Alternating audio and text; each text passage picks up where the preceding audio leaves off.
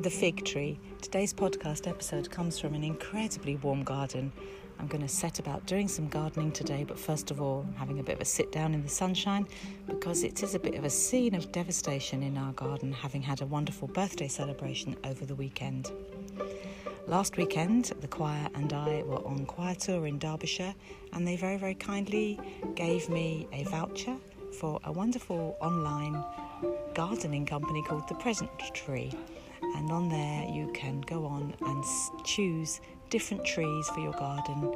And I was really torn between choosing a myrtle tree and a fig tree. When we had our last tour 3 years ago, the choir also gave me a voucher for a garden centre. And that particular plant has grown and has been so happy in its place. It's probably double the size that it was when I first got it. So the fig tree, which I chose, arrived in the post in a lovely little organic pot.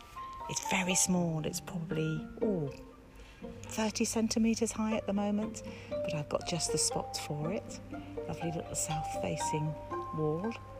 And I really hope that in time this tree will thrive and grow just like the other plant that the choir gave me.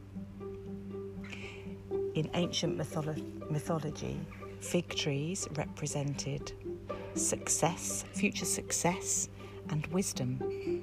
I chose the fig tree because I like what it represented, but I also absolutely adore eating figs.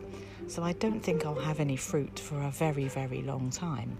But hopefully if I look after this little tree in the spot that I have in mind for it, then it will grow like bananas, but it will have figs. See what I did there? Fruity little joke for you on a Monday morning. So today I remind myself that wisdom and future success are the thing that we are all hoping for. And of course what that might look like for each of us is a very, very personal thing. And in fact it might change what we thought looked like success.